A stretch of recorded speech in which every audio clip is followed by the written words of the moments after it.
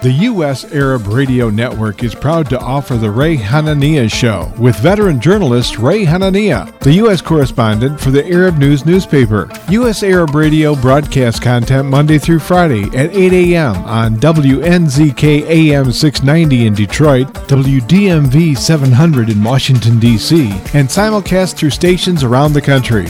Programs will rerun from 5 till 6 p.m. Visit us on Facebook at U.S. Arab Radio, and we're also streaming live on Facebook.com/Arab News.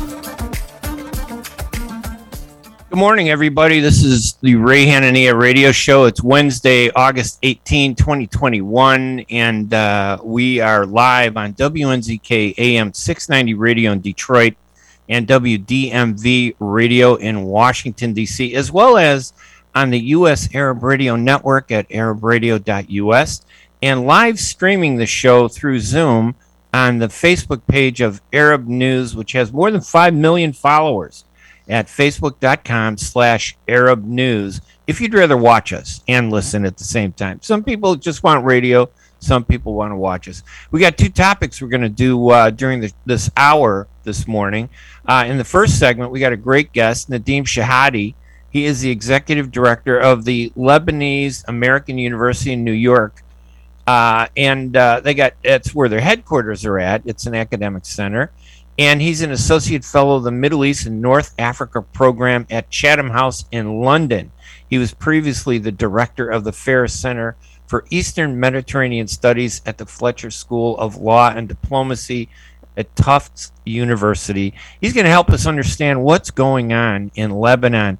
Such a terrible tragedy. When we're done at the bottom of the hour at 8:30 Eastern, in segment 2, we're going to look at the worsening situation, the spiraling challenges in Afghanistan, with Afghanistan's first female pilot, Nilufar Rahmani, who is also the co-author of the book Open Skies, My Life as Afghanistan's First Female Pilot, which she wrote with co-writer Adam Sykes. And we're also going to be joined by Arab News correspondent Baker Atiani, who is covering Afghanistan as the Taliban have taken control. So we're going to get a little perspective on what it really means. Is how bad is it? Is it as bad as everybody thinks, or maybe there's going to be some kind of acceptable level? But right now I want to welcome Nadim Shahadi. Nadim, thank you so much for joining us this morning. Lebanon is so important.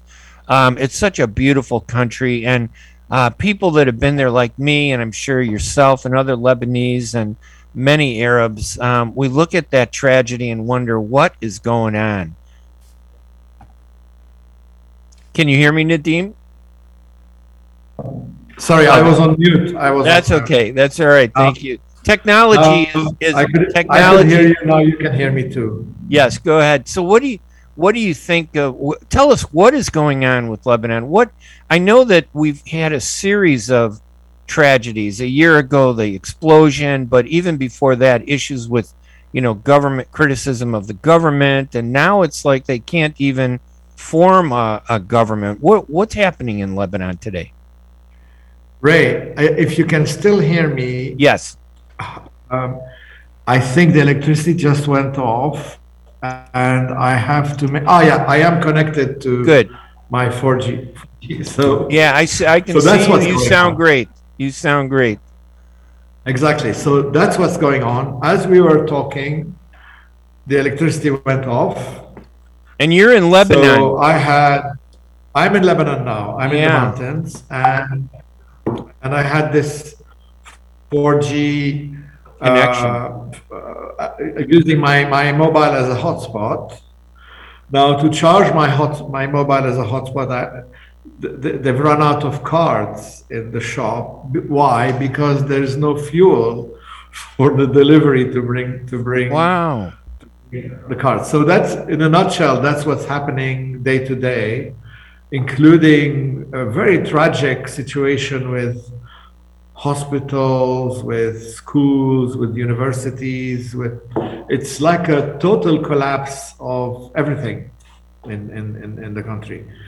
And it's, people are just not believing what's happening. It's just like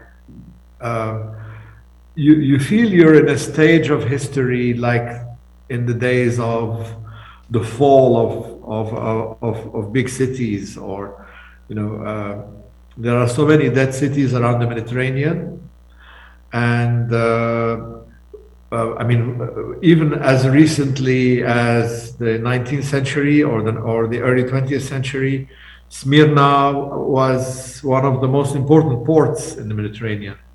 Now nobody knows where it is. So you feel you're in that stage that it could be irreversible. So Yeah, I think and that's what's very hard to on. It's not like you feel that you're in a problem that's complicated, but it can be resolved. I think the feeling is that it could never be resolved. It could be an irreversible process. how widespread are the problems? I mean, just the issue that we were having with you this morning Yes. should touch people and let them understand that when we talk about this turmoil, it isn't just politics, it's economic, and the economic issues drill all the way down to such basic things as cell phone use and internet and trying to connect. It's that really hits home really hard. How Yeah. are people surviving there?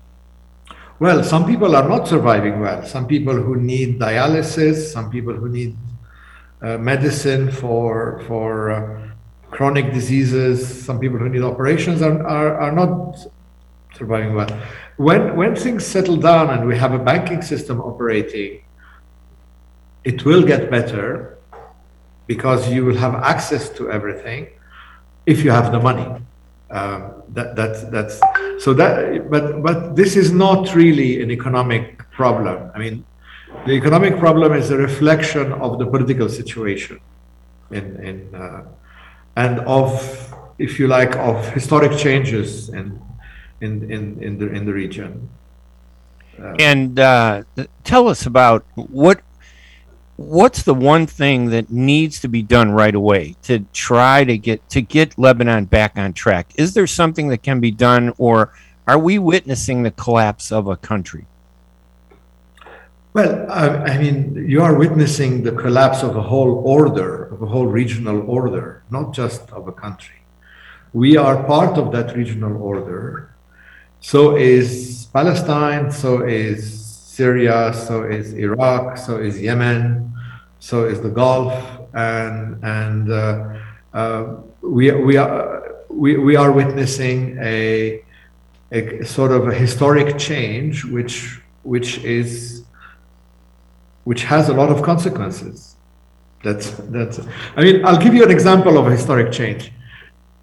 There is a city in southern Jordan called Ma'an. Yeah. Right. Ma'an used to be the intersection of all the caravan routes from the days of the Nabateans, to Petra, to Baalbek, to Tadmor, to Palmyra, and all that. It was the intersection of the Hijaz Railway in the early. It was also the intersection of the Hajj big caravans that used to go from Cairo, from Damascus, from Jerusalem, from Istanbul. When people started going through the Suez Canal and flying to Jeddah on charter flights, Ma'an died. So now Ma'an is completely out of the picture. I mean, it's a city which is very run down. Which all you hear about Ma'an is infighting between tribes, and it's problematic. It's a dead city. So the same thing happened in places like Smyrna, like Alexandria, so it's the feeling I have is that of that kind of transformation. It's not a small problem that can be resolved. It's a problem that's regional. The core of it is political, and the whole region could go one way or the other. Yeah, and usually when people think of turmoil in government, we think of, yes, there'll be some economic chaos, there'll be problems with transportation as there is now, the fuel shortages that I don't think people understand when you have a fuel shortage, it just doesn't impact your car. It impacts everything, comes to a standstill in a country. But still, people wonder, okay, but there are people, why can't they just come together and make it work? Are people trying to stop Lebanon from getting back on its feet? I mean, I'm sure that there are other countries in the region that, maybe just south and west of Lebanon that would love to see Lebanon collapse, but for political reasons. But are there outside factors that are causing this turmoil? Do you think they want it to happen? They want it. Are there forces that want to see Lebanon come to its knees? Oh, I mean, I don't think one can frame it in terms of like a conspiracy to make Lebanon come to its knees.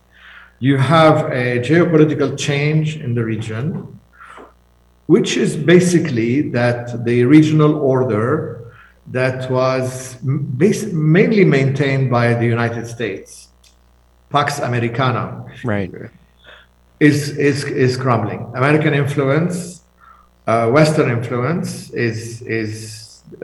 I mean, it's very similar to what happened in Afghanistan, but except that in Afghanistan, it happened in 3 days, and here it's happening slow motion.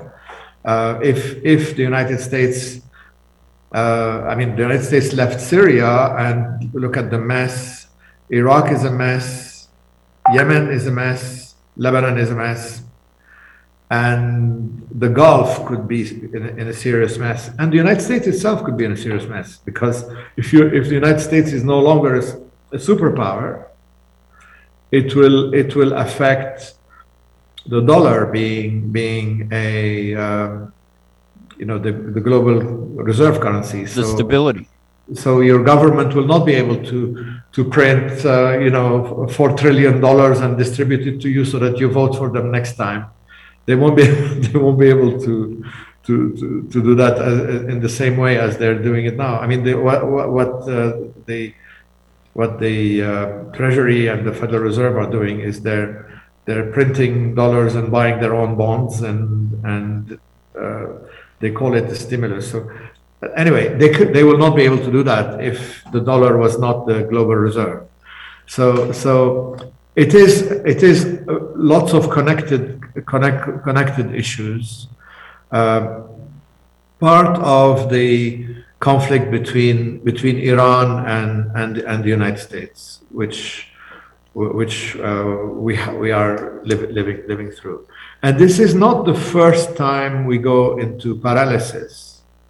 If you look at the last 15 years, in the last 15 years we had a series of assassinations, beginning with Prime Minister Hariri, that went on for 4 or 5 years. We had a war with Israel. We had 19 months of paralysis in 2006, 2008, 29 months of paralysis in 2013, 2016, without a government, without a parliament, no elections, no president. This was all political paralysis. And all these factors have an economic cost. I mean, you've seen what happens to New York when it's paralyzed, to what happens to cities when the economy stops working. We live on tourism and services and education and medicine and all these services that rely on people coming to Lebanon and on expats, like a lot of your audience. Also maintaining homes here and having families and coming for the summer and all that. And most of our economy is reliant on exchanges with the Gulf states. I mean, you have 350,000 Lebanese who work in the Gulf states. They are the main source of foreign investment, tourism, banking, deposits, and all that. And we've been isolated from the Gulf states in the last 2 years. So all these cumulative political and economic factors eventually collapse an economy. We're on the line with Nadim Shahadi. He's the executive director of the Lebanese American University in New York, where it's headquartered, but has academic centers around the world. And he's an associate fellow of the Middle East and North Africa program at Chatham House in London. Nadim, we're going to take a quick ad break, and when we come back, we will continue this discussion about Lebanon and the challenges it faces. Maybe we can talk about the chances of seeing the government stabilize. I know they don't have a government, and President Michel Aoun said he hoped a new Lebanese government would be formed.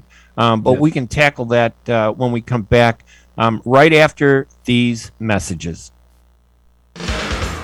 ArabNews.com, bringing you breaking news from across the Middle East and the latest on Arabs in America. Get inside the latest headlines with expert analysis and insights at ArabNews.com. Join over 5 million Facebook fans and over 10 million monthly readers. ArabNews.com, news that matters to you.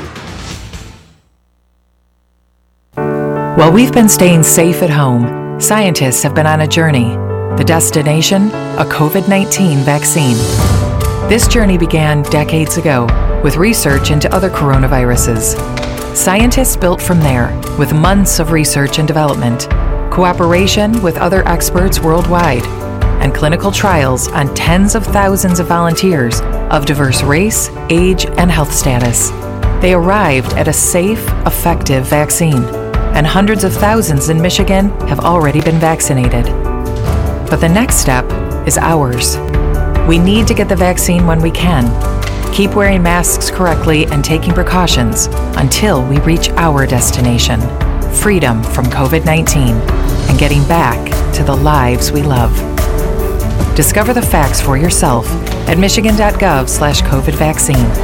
A message from the Michigan Department of Health and Human Services. Are you going to start a restaurant or grocery store soon? Do you need floor plans and designs? Call Naji Abood at 734-744-9796. Do you want to buy kitchen and restaurant equipment at discount prices? Call Naji Abood now, 734-744-9796. New Concept Products and Design, the trademark of kitchen equipment. 5% discount on all purchases of $75,000 or more. New Concept Products and Design, new location, 31185 Schoolcraft in Livonia. Learn more at www.newconceptproducts.com. Call Naji Abood, 734-744-9796.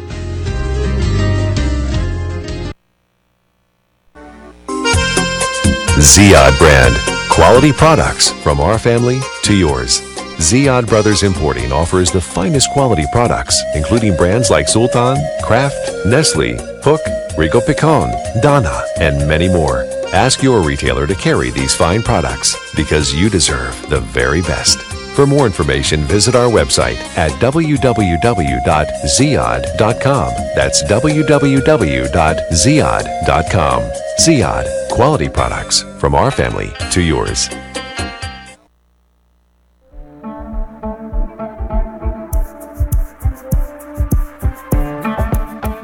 The U.S. Arab Radio Network is proud to offer the Ray Hanania Show with veteran journalist Ray Hanania, the U.S. correspondent for the Arab News newspaper. U.S. Arab Radio broadcasts content Monday through Friday at 8 a.m. on WNZK AM 690 in Detroit, WDMV 700 in Washington, D.C., and simulcast through stations around the country.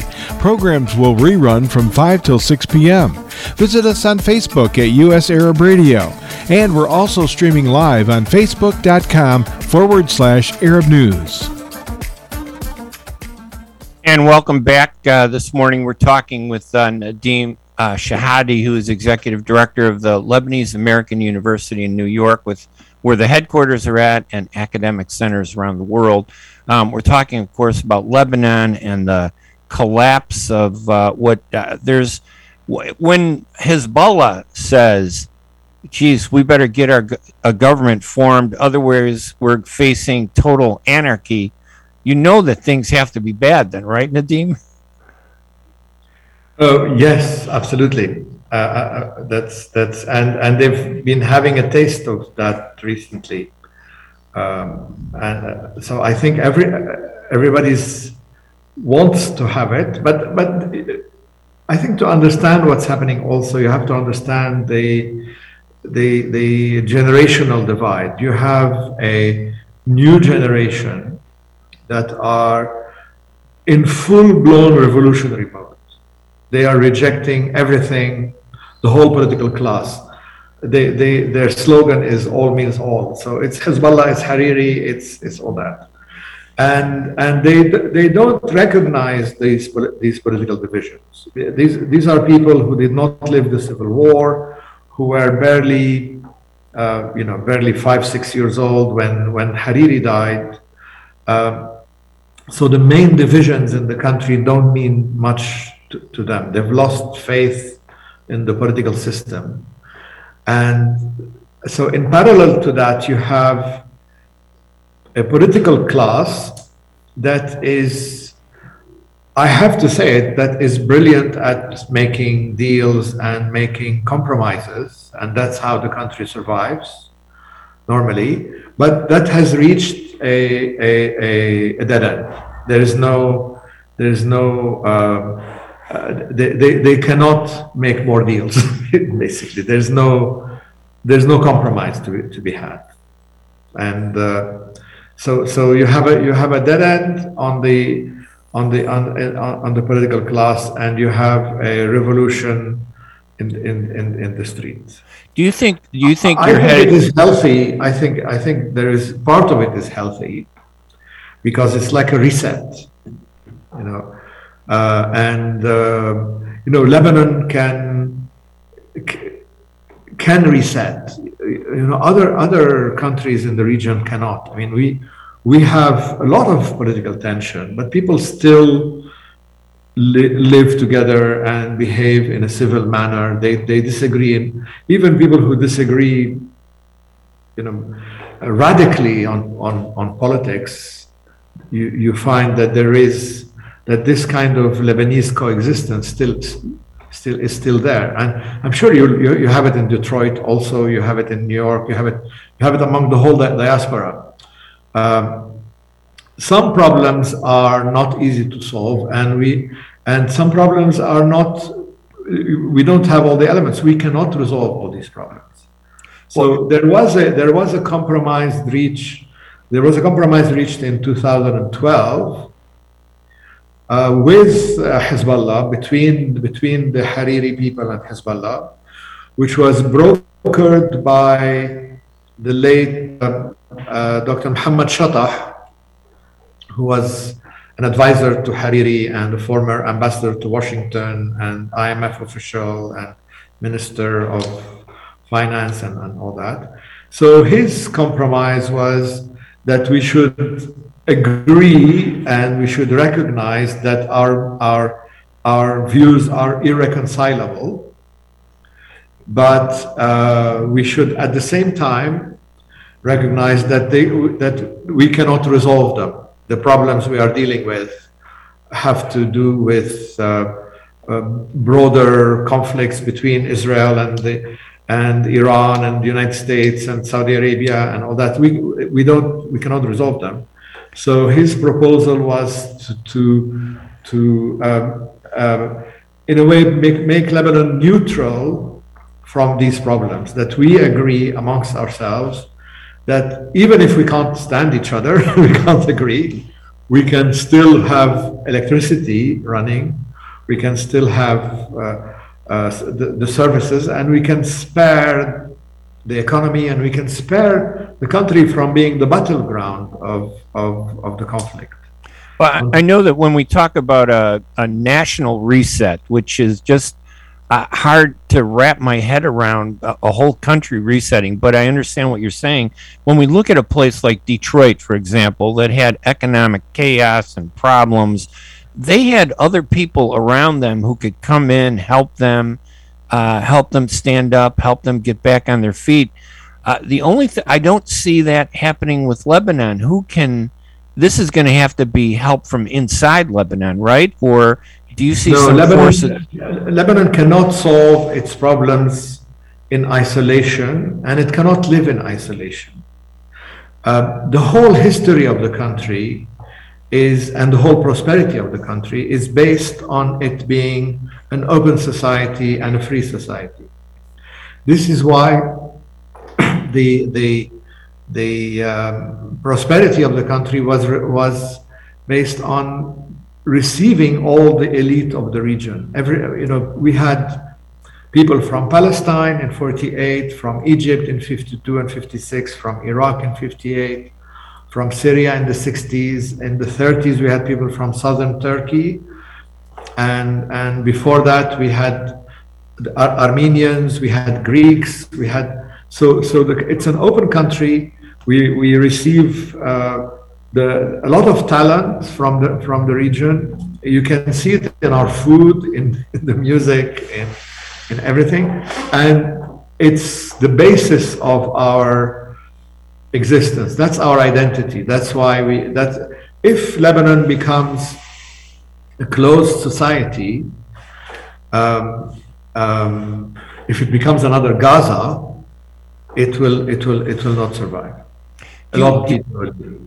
Do you think that in the end, if this ever gets back on track, and I'm sure Lebanon will get back on track. I can't imagine it not, because there's so many great Lebanese, very successful out there who will do everything possible to save it. If Lebanon gets back on track, though, do you see them still living under the same, for example, the political confessional system that exists now? Do you see what kind of changes do you think might happen to Lebanon that maybe people didn't expect?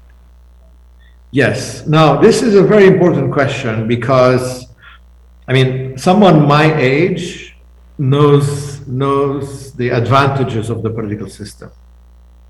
The new generation have never experienced it and don't understand it. Right. I find the secular nationalism of a place like Turkey abhorrent. Turkey imposed a uniform, homogeneous identity on its citizen and massacred, expelled, or suppressed anyone that didn't fit in it. And sometime in the West, you feel people celebrate Turkey as a secular, homogeneous state. I don't see that. I don't agree with that. I don't agree with Arab nationalism. That's me. That's not. Right. Lebanon is very different from the homogenizing identity of Arab nationalism, like Nasserism or Baathism or that. In fact, we benefited from that because everybody who could not fit there came to us. Alexandria used to be, Alexandria in the 19th century and the early 20th century used to be more prosperous than Europe. Alexandria, Greeks and Italians used to go to Alexandria to find jobs. Now it's the other way around. Egyptians go to Europe to find jobs. Europeans used to come to Alexandria to find jobs. When Alexandria was homogenized and everybody who was seen not to fit in that homogeneous identity that Arab nationalists believed in, all these people were expelled. Alexandria lost a lot, but we gained because they came. They came to us. There's been Greeks in Alexandria probably since the days of Alexander the Great, and now there are none. So our society represents a more natural way of interaction. We recognize diversity. We have an agreement that we live within that diversity. So, but the new generation don't understand that, and you are right in thinking that the political system may change. All right. Listen, Dr. Nadim Shahadi, our guest, a professor, correct? You're a... Well, I used to to be. Now I'm more of an administrator. Okay, well, very informative stuff there. Nadim Shahadi, Executive Director of the Lebanese American University with New York headquarters and academic centers around the world. Nadim, it was a real pleasure having you on the show. Just Thank a you. terrible topic, to have to discuss, and we hope that things will get better in Lebanon and for you. Given everything that's happening by you, I so appreciate you joining us this morning to give us a little insight into what's going on in Lebanon.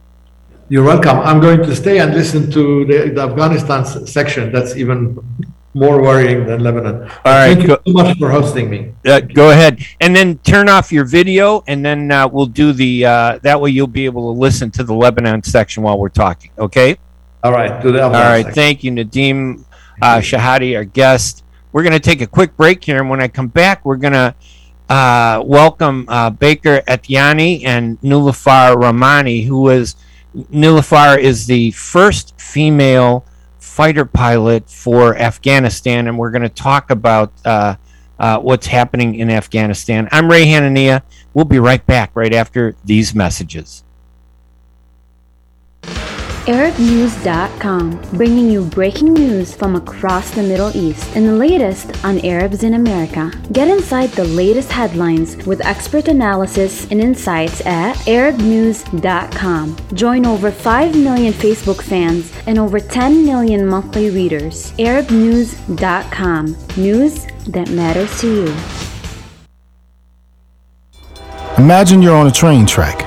Somewhere miles away, a train is headed your way. Can't see it yet, but it's coming, slowly but surely. If you have prediabetes or you're at risk for type 2 diabetes, you may be on the wrong track, and diabetes could be heading your way. Bit by bit, the danger is getting closer and closer. So should you stay on the track you're on now, or move to make a change and reduce your risk? If you have prediabetes or you're at risk for type 2 diabetes, you may qualify for the National Diabetes Prevention Program in your local community. This one-year program could be the ongoing support you need to put you on the right track. Not only did participants lose weight, they cut their risk of type 2 diabetes in half. Ready to get on board for a healthier future?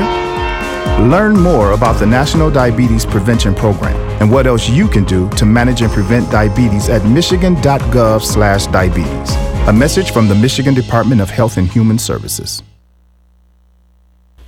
At Top Rehab Physical Therapy Clinic in Dearborn, we provide effective physical therapy sessions in order to limit pain and discomfort. Top Rehab provides physical therapy care for any diagnosis prescribed by a physician, and we regularly see and treat conditions such as stroke, TMJ, fibromyalgia, sciatica, joint pain, and more. We use a variety of pain management methods, including modalities, soft tissue mobilization, and therapeutic exercise. If you're in need of physical rehabilitation or physical therapy, get the highest quality health care at Top Rehab. Most insurance is accepted, and we're open Monday, Wednesday, and Friday 8 to 6, Tuesday and Thursday 8 to 5, and Saturday 10 till 2. Call for an appointment today at 313-846-0555. That's 313-846-0555. Choose Top Rehab Physical Therapy Clinic on Michigan Avenue in Dearborn. Life's too short to be in pain.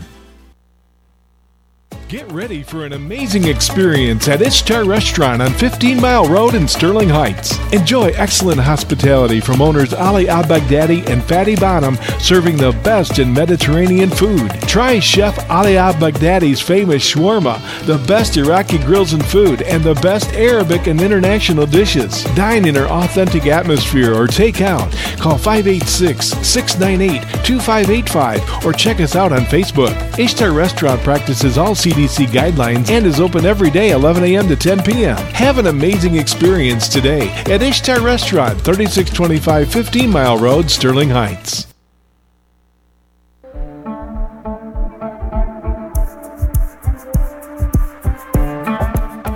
The U.S. Arab Radio Network is proud to offer the Ray Hanania Show with veteran journalist Ray Hanania, the U.S. correspondent for the Arab News newspaper. U.S. Arab Radio broadcasts content Monday through Friday at 8 a.m. on WNZK AM 690 in Detroit, WDMV 700 in Washington, D.C., and simulcast through stations around the country. Programs will rerun from 5 till 6 p.m. Visit us on Facebook at U.S. Arab Radio. And we're also streaming live on Facebook.com/Arab News. And welcome back to live radio in Detroit on WNZK AM 690 radio and Washington, D.C. on WDMV AM 700 radio, as well as broadcasting online on the U.S. Arab Radio Network and streaming live with Zoom video on Arab News at Facebook.com/Arab News. In this segment, we're going to talk about another very troubling political issue that's taken place in Afghanistan. It's very confusing to many people, especially here in the United States. We spent 20 years fighting the Taliban, and it makes me feel like back when I was serving during the Vietnam War. We walked out of Vietnam, Vietnam collapsed, and the Vietnamese, the Viet Cong, took over the country. To help us understand what's happening, I have two great guests. Nilufar Rahmani, who is the co-author of the book Open Skies, My Life as Afghanistan's First Female Pilot, a book she wrote with co-writer Adam Sykes. And also we have Arab News correspondent Baker Atyani, who is covering Afghanistan as the Taliban takes control. Nilufar, Baker, welcome to the program this morning. Thank you. Thank you for having us. Let me ask first if Baker can give us kind of a situation there. What's happening at this moment? I saw the press conference where the Taliban spokesperson was saying, if everybody just follows Sharia law, everything will be fine. What's the reality over there in Afghanistan today?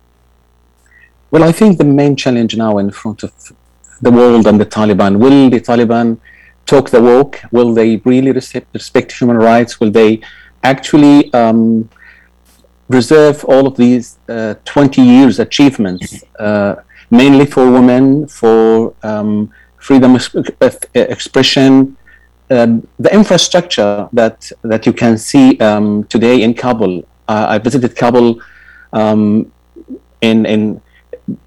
first time 1998, then in 2002.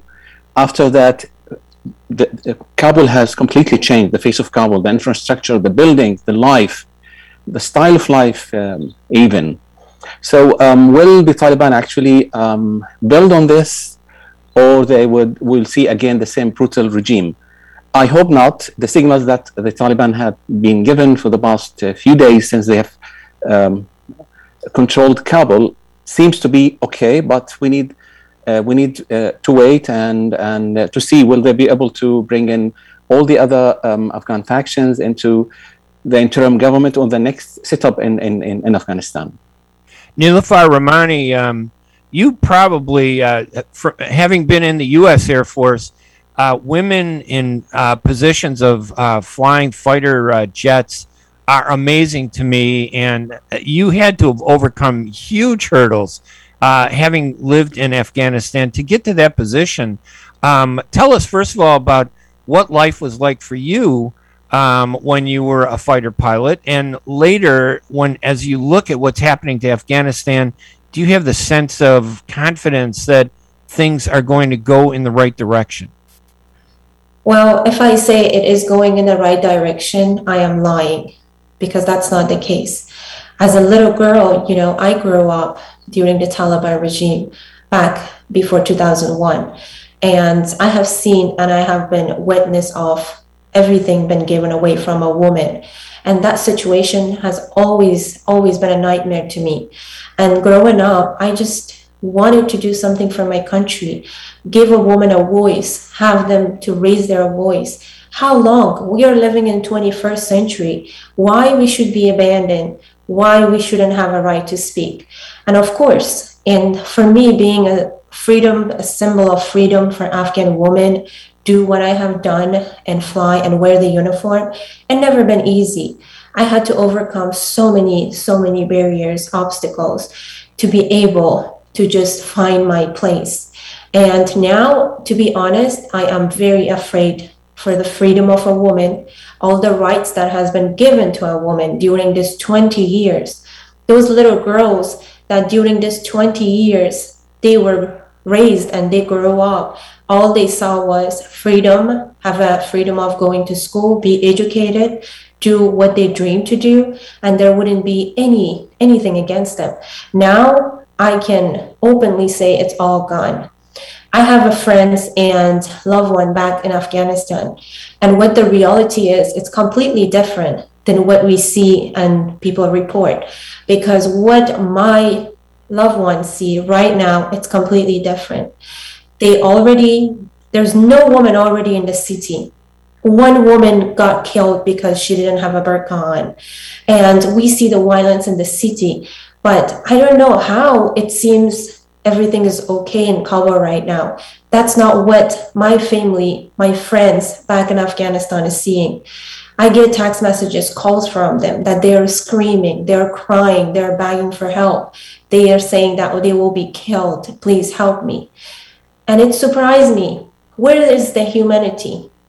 You think that was completely gone? You think it was a mistake for the United States and the West to kind of walk away from Afghanistan the way they did? I'm not saying United States or the world had to stay in Afghanistan forever. No. And to be honest, I am very, very disappointed on Afghan government. The way Afghan government abandoned me 7 years ago, that I was begging for help from my life because I've been threatened by the Taliban. I had almost had my brother killed because of the violence of the Taliban. And they abandoned me. They let me to just be dead. And now they abandoned the country. Honestly, I am very disappointed on them. And to be honest, talking about if this decision was right or not, as an Afghan woman, I think it was wrong. Why? Because what happened during this 20 years? America has spent so much money. They lost so much life. And it's all gone now, over one night. This is going to be a disaster for the world. This is a war against women, and this is going to continue. And I am loudly speaking for the world that they are watching and they are seeing to stop this. I have seen women that they are in big fear for their life and they are begging for the help. Nobody is listening to them. If you think this was a great government, do you think anybody would do that? Anybody beg for their life? They wouldn't, if they would think this will be for their best. And Baker, do you get that sense from people there that these fears, are they that great also from the people that you've talked to, or are they stuck there and they have this hope that we hope it'll be better? But I've never seen the Taliban, in my opinion, again, be good. I think Nilufar has a great point. I don't know if we could trust them, but that seems like where we're left. What's the feeling of people there in Afghanistan? Well, certainly everyone is hoping for the best. And at the same time, I understand what Niloufar is talking about. And this is, I believe, the common feeling and the fear that I guess every Afghan woman and young men and women in Kabul and in even northern parts of the country are feeling. That is because they have experienced how Taliban had governed the country back from 1996 to 2001. So I don't blame them. However, I believe politically, Taliban now are more mature. I think they want the international support, and they don't want to live in isolation. They have changed, yes, but have they changed enough to say that they can actually respect women's rights? They can respect even the people's rights in the country. I guess this is this is a big question, and I think with the Taliban as a I could call it a radical group would still would still consider anything in the society based on the Sharia or the Islamic Sharia. Yesterday, the press conference of Zabihullah Mujahid, he said will certainly be given the women right to go to work, to schools, but under the Islamic rules. So, as I said, it's a very challenging time in Afghanistan, and I'm not sure will the Taliban actually walk the talk. Yeah, we're gonna take our quick final break here at the Ray Hanania Radio Show, and when we come back, we're going to continue talking with Nilufar Rahmani, the author of the book Open Skies: My Life as Afghanistan's First Female Pilot, which he co-wrote with Adam Sykes. And we're also honored to have Arab News correspondent Baker Atyani, who is covering the changes in Afghanistan as the Taliban takes control. I'm Ray Hanania. Let's take our break, and we'll be right back right after these messages. ArabNews.com, bringing you breaking news from across the Middle East and the latest on Arabs in America. Get inside the latest headlines with expert analysis and insights at ArabNews.com. Join over 5 million Facebook fans and over 10 million monthly readers. ArabNews.com, news that matters to you. New Dawn Academy provides your kids with a curriculum that's rich in science, technology, engineering, and math. We want students to really experience what problem solving looks like. What does it mean to build things together? And really working on those analytical skills is what makes New Dawn Academy's program very unique. This school will certainly provide them with academic excellence, but also state-of-the-art buildings and inviting to students. Life is a nonprofit charity that's provided humanitarian aid and development to people and communities for over 25 years, regardless of race, color, religion, or cultural background. When disaster occurs here or around the world, Life for Relief and Development rushes in to provide food, medical aid, and shelter to those in need. Please help improve these efforts. Make your tax-deductible donation to Life now at lifeusa.org or call 248-424-7493. When you're looking for the best in optical care, Dr. Imad Nakash is your doctor to see. With years of experience and thousands of successful procedures performed, you can trust your eyes to Dr. Imad Nakash. See Dr. Imad Nakash and his professional staff for your eye care needs. There's 2 locations to serve you. In Hazel Park, call 248-336-3937. 248-336-3937. In Rochester Hills, call 248-299-3937. That's 248-299-3937.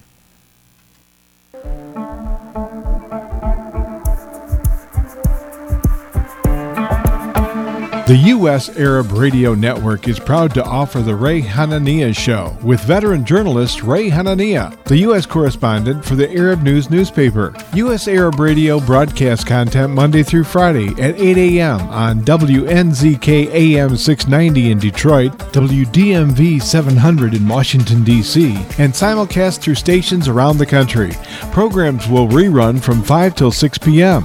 Visit us on Facebook at U.S. Arab Radio, and we're also streaming live on Facebook.com/Arab News. Yeah, there's a terrible feeling here in the United States that everything has gone sour in Afghanistan when the Taliban takes control. With me are Nilufar Rahmani, who is a co-author of the book Open Skies: My Life as Afghanistan's First Female Pilot, written with co-writer Adam Sykes, and Arab News correspondent reporter Baker Atyani, who is covering Afghanistan as the Taliban takes control. Nilufar, do you have any confidence that you, for example, would be able to go back to Afghanistan and not fear for your life with the Taliban in control? No, certainly no. I will have a fear because I know what happened years ago in Afghanistan. The stadium of Kabul, where they used to stone women, this is going to happen again. And I will be one of them to be stoned on that stadium. Well, we don't want you to go back there then. And Baker, I know that, as a political story, we can only go by what they do. And so far, I know that they know everybody is watching. Do you get a sense from people that they can trust the Taliban at all? I just don't see how anybody can trust them. Well, the United States has trusted them, and the way that the United States left Afghanistan, it's left Afghanistan for the Taliban.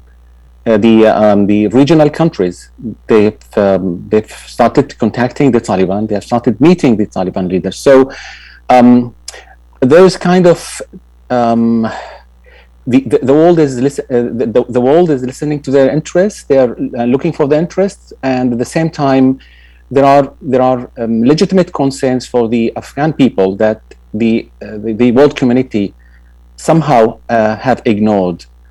The way that the United States evacuated or left Afghanistan, rather the way that the United States have invested in Afghanistan for the past 2 decades, really there's a big question mark. The army that the United States have invested on for the past 2 decades completely melted, disappeared in just maybe 2 or 3 weeks. The Kabul, which is supposed to be the most secure city in Afghanistan, have fallen in just few hours. So where the $1 trillion that have been invested there, almost like $40 billion, the United States used to spend every year in Afghanistan for the infrastructure, to build the army, to build the law enforcement forces in Afghanistan. What United States was able to secure from the Taliban, that they won't use the Afghan territory against any other country. They won't allow militant groups to work from Afghanistan to again work against the United States or any other country in the world. This is what the United States have secured from the Taliban over the past 20 years. Yeah, that's it's still so, because it's so much like what happened in Vietnam. Both of you are too young to probably remember that, but I was there at the height of it in 1975 when we fled, and then basically the exact same thing happened. It did turn terrible for many, many years. Eventually, it got back on track, and now we have relations with Vietnam. And things seem to be better. But Nilafar is somebody who grew up in that environment of the Taliban and the threats and everything. What made you want to get into, flying a plane as an Air Force pilot? That would seem a little unusual for a woman who grows up in that environment back then. That's a very interesting question, because as a little girl, I actually grew up during the civil war in Afghanistan, where the Taliban was in the country, and as having a very, very tough childhood and living under the Taliban's regime, seeing my own mother, that she get beat up by the Taliban just because she didn't have a men support with her outside, and just to take her child to the hospital. And also, being a girl, always been told, you cannot do this, you cannot go to school, you cannot choose for what you want. I actually been sick of it, really sick of this. And seeing that no man would do anything about this. I haven't seen entire years a men raise their voice in Afghanistan and say, hey, stop this. Women are human and they need to do something. They need to have the right to be educated, go to school, choose for their life. And, growing up under all that violence, honestly, I just wanted to be a bird and fly away from all this violence, because I've never been in an airplane. I didn't know who pilot is or what pilot is. And in 2001, being just a teenager and seeing the US invaded Afghanistan, and their fighter jets and airplanes are flying over Kabul and trying to get rid of the Taliban. And it just amazed me to think, what if I was there and save my country and fly and be one of them? Because it just seemed so powerful to me to fight against, what is not right and what you want to change. And I just wanted to serve my country, wear the uniform, fight against something that it's not right, and something is taken away from just a human being, which is a woman. And over years and years, everything been against women, and it's basically a war against women. And I absolutely believe that. And I just wanted to do that, just to be a voice and just to be a voice for a woman in Afghanistan that they think if they raise their voice, they will be killed or they will be punished for what they did, or their own parents or their own family will kill them for what they have done.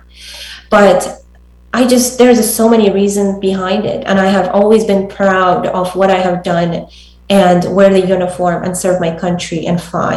And it always amazed me. And you have no confidence then in where this is going to go, that it's not going to end up in any positive way. You could never go back there. You would never go back.